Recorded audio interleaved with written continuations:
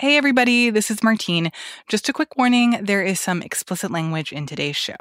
Okay, enjoy. From the newsroom of The Washington Post. ¿Cómo estás? Te habla Elisa Hernández del Washington Post. This is Cleve Wootson with The Washington Post. It's Ellen Nakashima with The Washington Post. This is Post Reports. I'm Martine Powers. It's Friday, May 1st. Today, how the arts are surviving even in a pandemic, a blues musician stuck at home, and a new rom-com that's challenging stereotypes. With the coronavirus, the challenge that museums are facing right now is, it's obvious, they aren't open.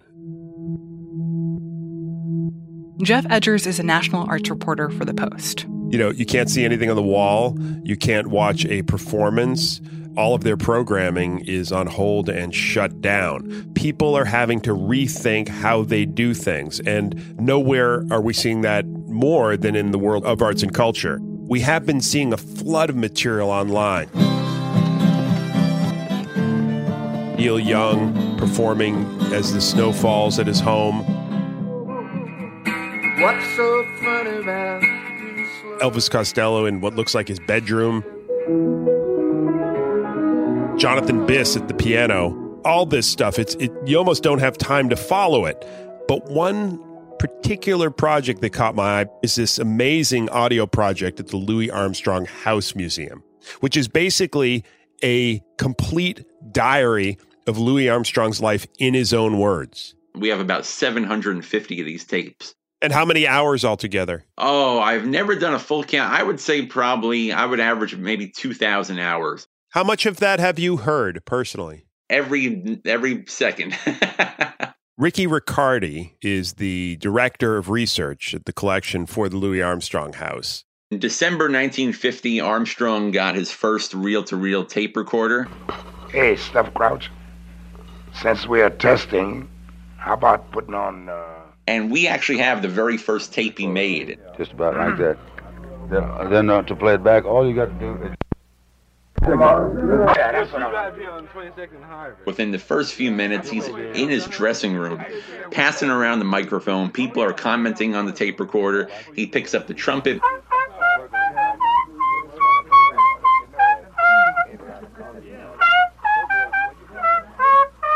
Within the first literal minutes of turning on this new machine, he kind of realizes that this could be a way for him to kind of document his life.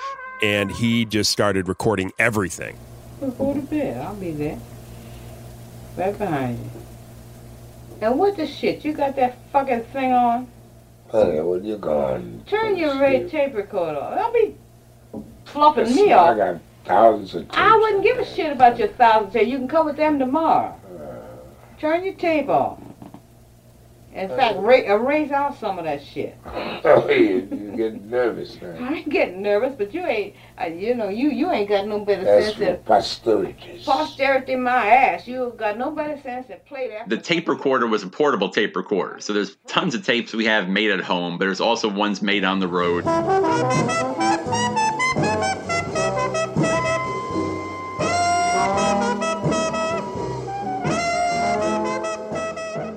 He would travel with these things. He would have a trunk with 2 record players and a reel-to-reel tape recorder. And then he would, be on the road making tapes in hotel rooms, making tapes backstage. These tapes really have everything.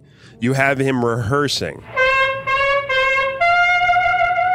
You have him at dinner parties at his house. Who that asked me was Brussels sprouts raised in Brussels.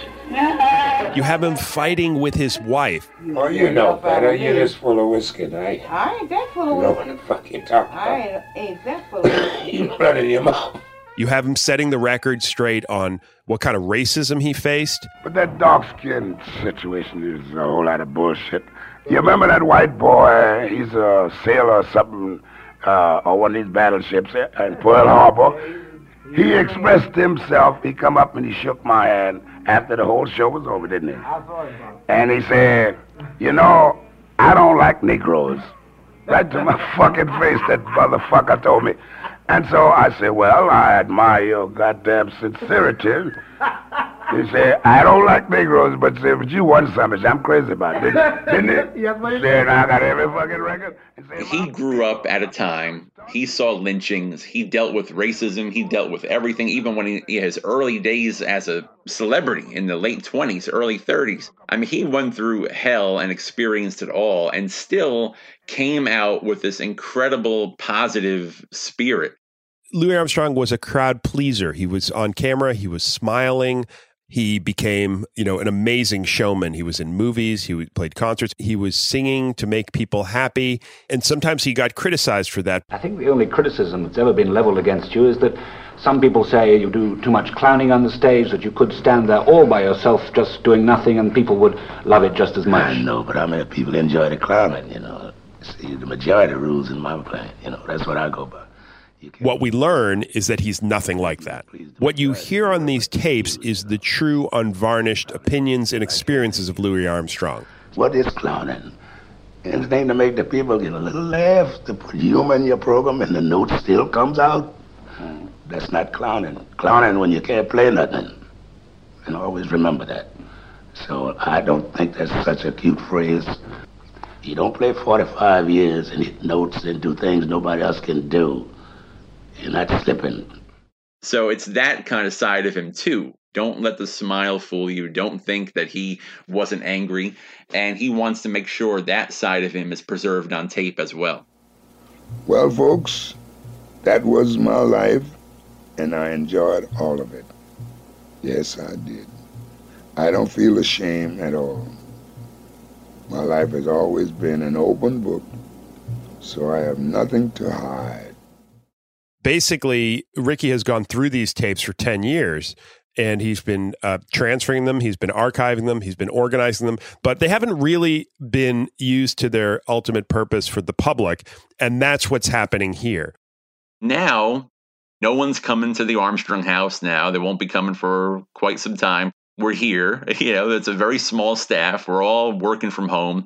And so we've been able to kind of put together these virtual exhibits based around the theme of one of Louis's best-known songs called That's My Home, figuring that we are all at home. So as far as doing this specific thing, would this not be happening if everything hadn't been shut down? This would not be happening. I could say that 1,000%. There's only 2 of us at the archives, and our plates are full. So we would have these pipe dream thoughts about, it would be fun to have a virtual exhibit. And now we're doing it.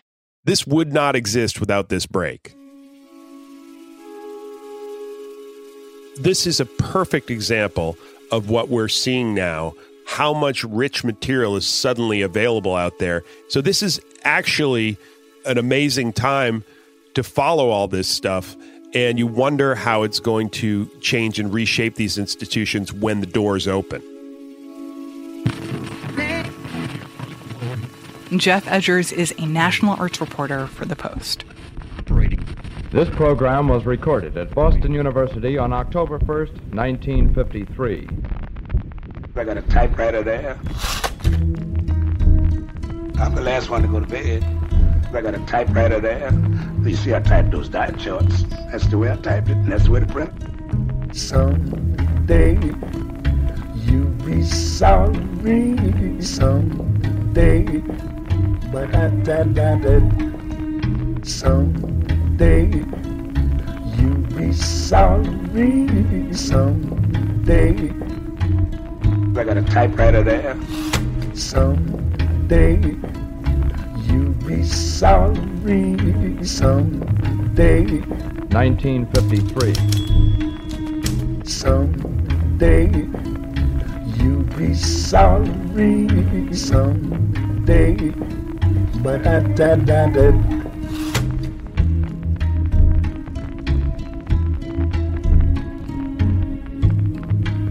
was the one who taught you all you know. But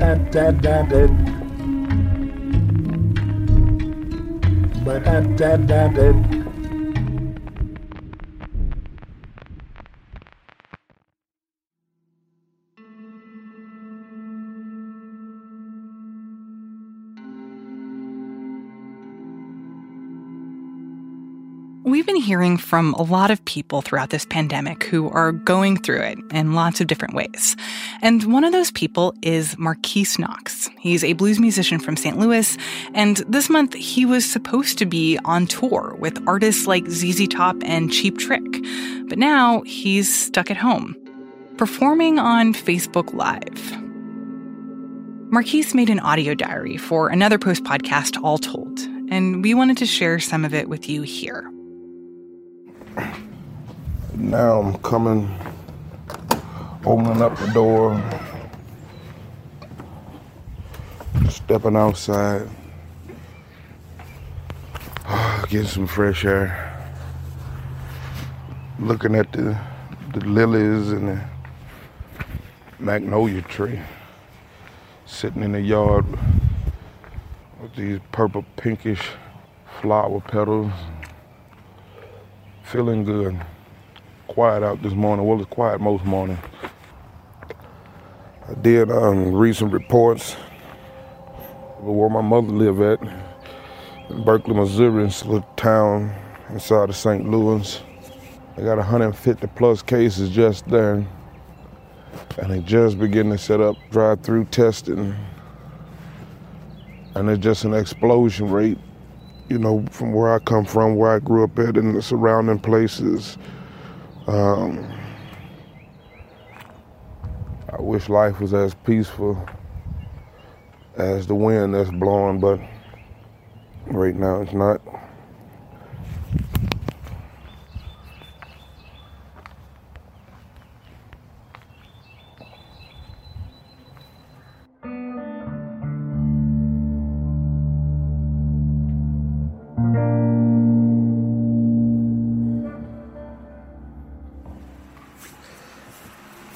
I filed for my unemployment maybe 2 weeks ago now.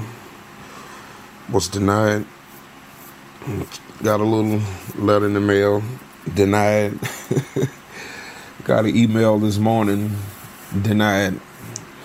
I'm waiting on the state of Missouri to enact a system to help out self-employed and independent contractors. But we're still a little behind the ball. Some of my musician friends, I can see they're getting a little frustrated too. I guess we all getting a dose of how antiquated some of these systems are, especially in the state of Missouri. You know, I was even sitting here today, I said, well, I'm gonna have to count all my money up just to see how many weeks or months can I continue to go down this path like this. No income, still have bills that's due, child support still want to get paid, mortgages due. So just living in life right now. I don't know what that life is, but I'm living.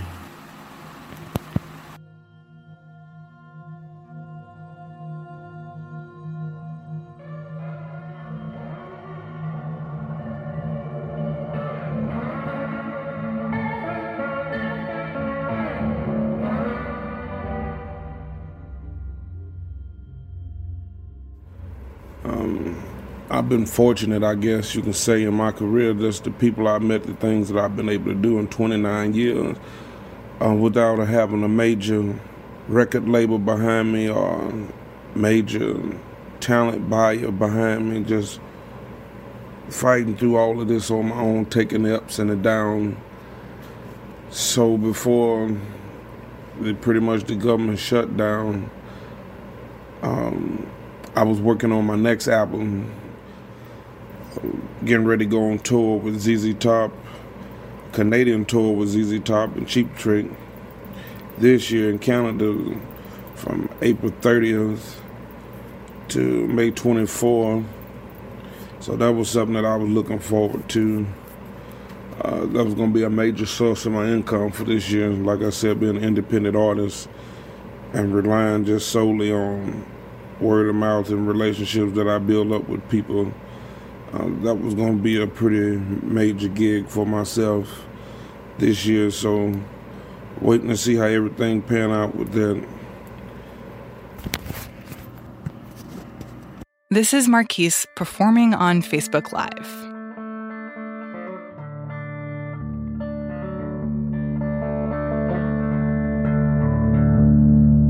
I got the key to the highway. Bill out and got to go. 'Cause if I leave this time, I won't be back no more.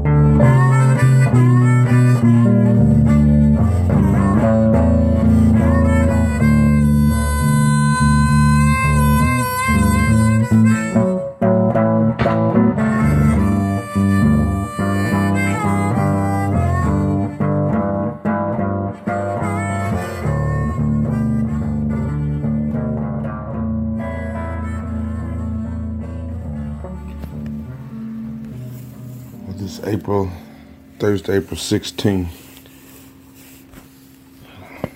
6 o'clock in the morning. I've been up an hour and a half or so.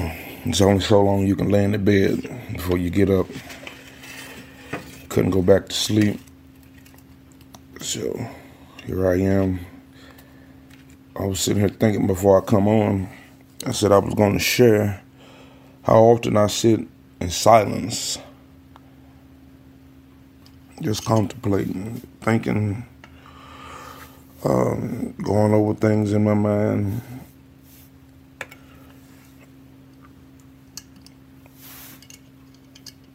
And I learned this really from going on tour. You tour in America, you got your band, so everybody's pretty much on one schedule. But when you're touring in Europe, you know, you can fly to Europe, you land, you got to get used to the time change. You know, most of the time you land coming from America, you fly overnight, get there sometime the next morning, and you drive another hour or so to the hotel room. And a lot of times the guys would go to sleep or just go off to themselves. And so I found myself being up a lot. And you listen to so much music and still that's not enough. You can, watch so much TV and that's not enough. So I learned how to cope with the silence by really enjoying it, taking it in, and understanding that, the solitude in it sometimes can be magnificent. You'd be surprised what's on your mind when you take time to listen at yourself and your thoughts.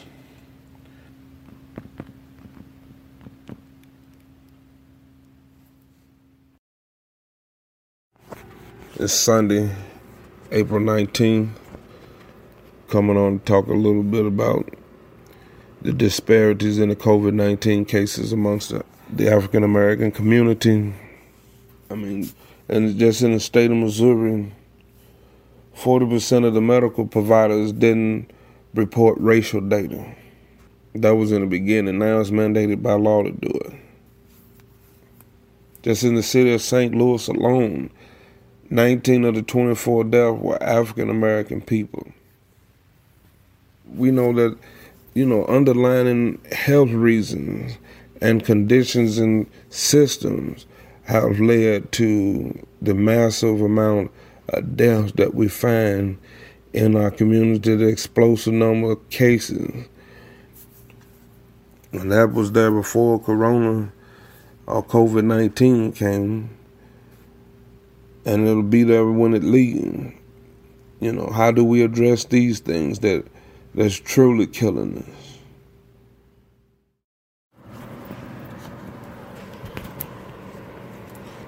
For me, it's just hard to separate my daily black life from the blues and not see the parallels between our people coming out of slavery, headed into a system of Jim Crow, sharecropping.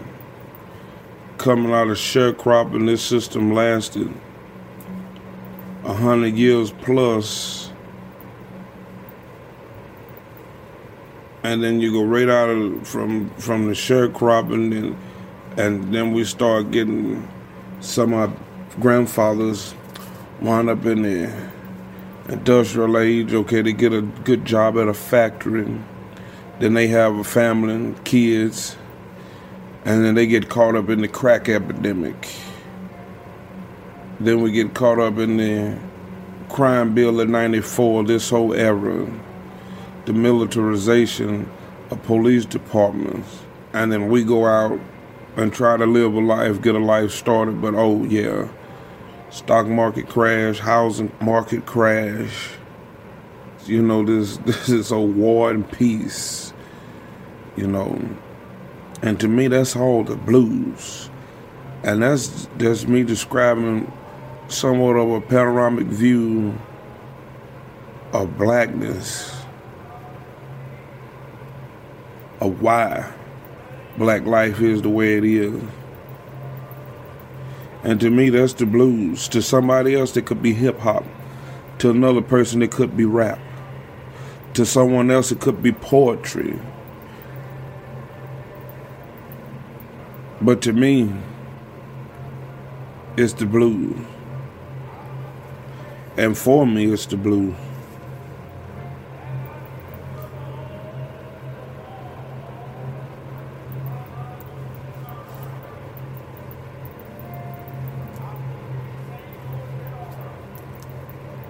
I wish people could feel that when they get to hollering about, oh, this is the blues and that is the blues, and no black, no white, just the blues. You know, that's somebody that's never been black. And if it's a black person saying that, that's a black person that's willing to deny his very existence for a mere thought that he may be living an American dream. But for me, it's all the blues.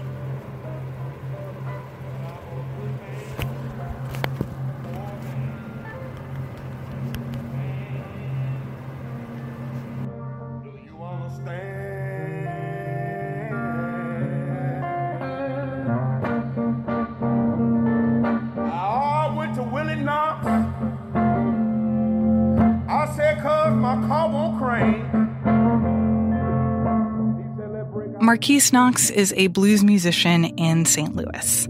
The story was produced by Bishop Sand and edited by Lillian Cunningham and Ariel Plotnick. To hear more stories from the pandemic, listen to All Told. You can find it wherever you get your podcasts or at washingtonpost.com/podcasts.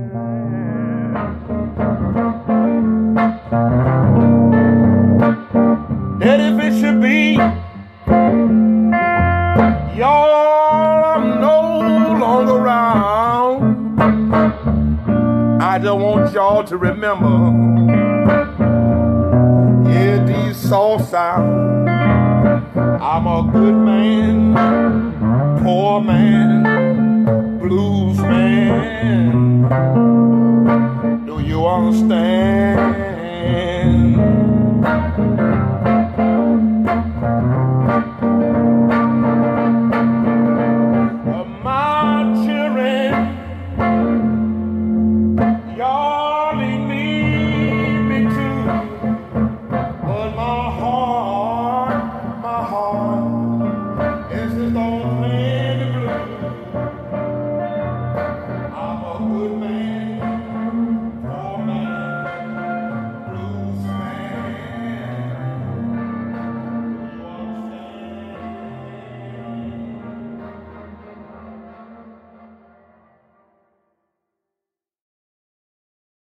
And now, one more thing from Post-Report producer Rena Flores, an interview with a director whose new film is taking on added meaning in this pandemic.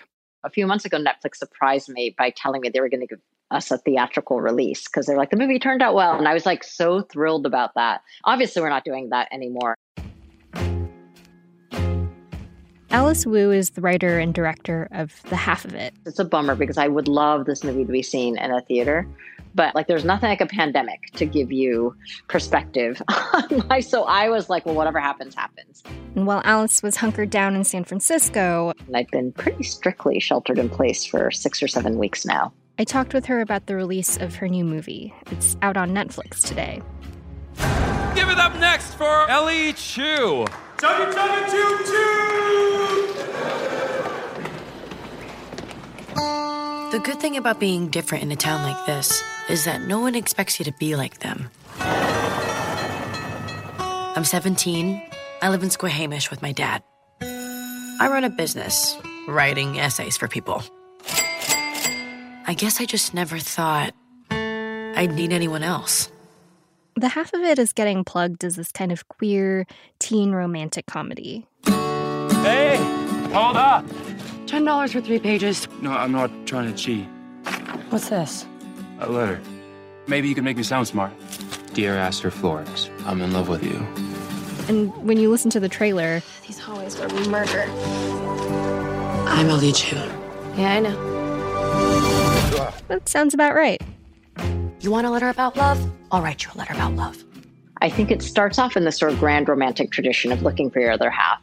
But while I was watching, I was also really struck by how much of it was about the other connections people make. You know, people who can start off seemingly so far apart from each other. These 3 people, but in particular this main character, who's a Chinese-American immigrant high school senior girl, ends up sort of meeting the least likely person in the world and ends up being enlisted by him to help woo the object of his affection, this popular girl, who it turns out secretly is also the object of her affection. Most of the movie really focuses on that platonic love that develops between Ellie Chu and her straight white guy best friend, Paul. Conversation is like ping pong. I hit one, and then you... What the... Oops. Where were you born? In Squamish. What do you like about Squamish? I've never been anywhere else. Me neither. It's a story that's a little inspired by Alice's own life. I came out to myself as a senior in college, and my best friend at the time was a straight white guy who was pretty much the last person I would have thought, like, and this will be my best friend, because it seemed like we had nothing in common. And I think there's a way that I like to take these commercial hooks and populate it with characters you don't usually see. I didn't realize, though, that with the pandemic, that there would be another huge wave of anti-Asian sort of xenophobia and anti-Asian hatred coming out. You know, I think she was still figuring out how to process through that. And I'm still, you know, it's hard for me to read about every day and not have a lot of feelings. But I could get like a 50-year-old straight white conservative guy to start to identify with a 17-year-old closeted Chinese immigrant nerd girl. The thing she hoped people took away, especially now, is the importance of these seemingly disparate connections. Like, I've won. Connections that both respect and span cultures, sexual preferences. So I guess I just want people to watch the movie and love. Fall in love with the characters and really feel their journey. And at the end, maybe it makes them feel a little more connected. Rena Flores is a producer for Post Reports.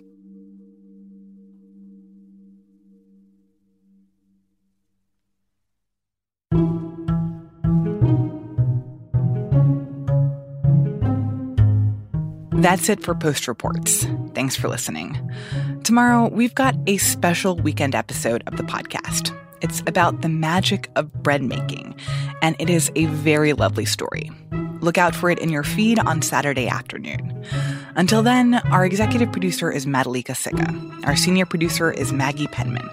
Our producers are Alexis Diao, Rena Flores, Lena Mohammed, Jordan Marie Smith, Rennie Svirnovsky, and Ted Muldoon, who also composed our theme music. The post director of audio is Jess Stahl. I'm Martine Powers. We'll be back on Monday with more stories from the Washington Post.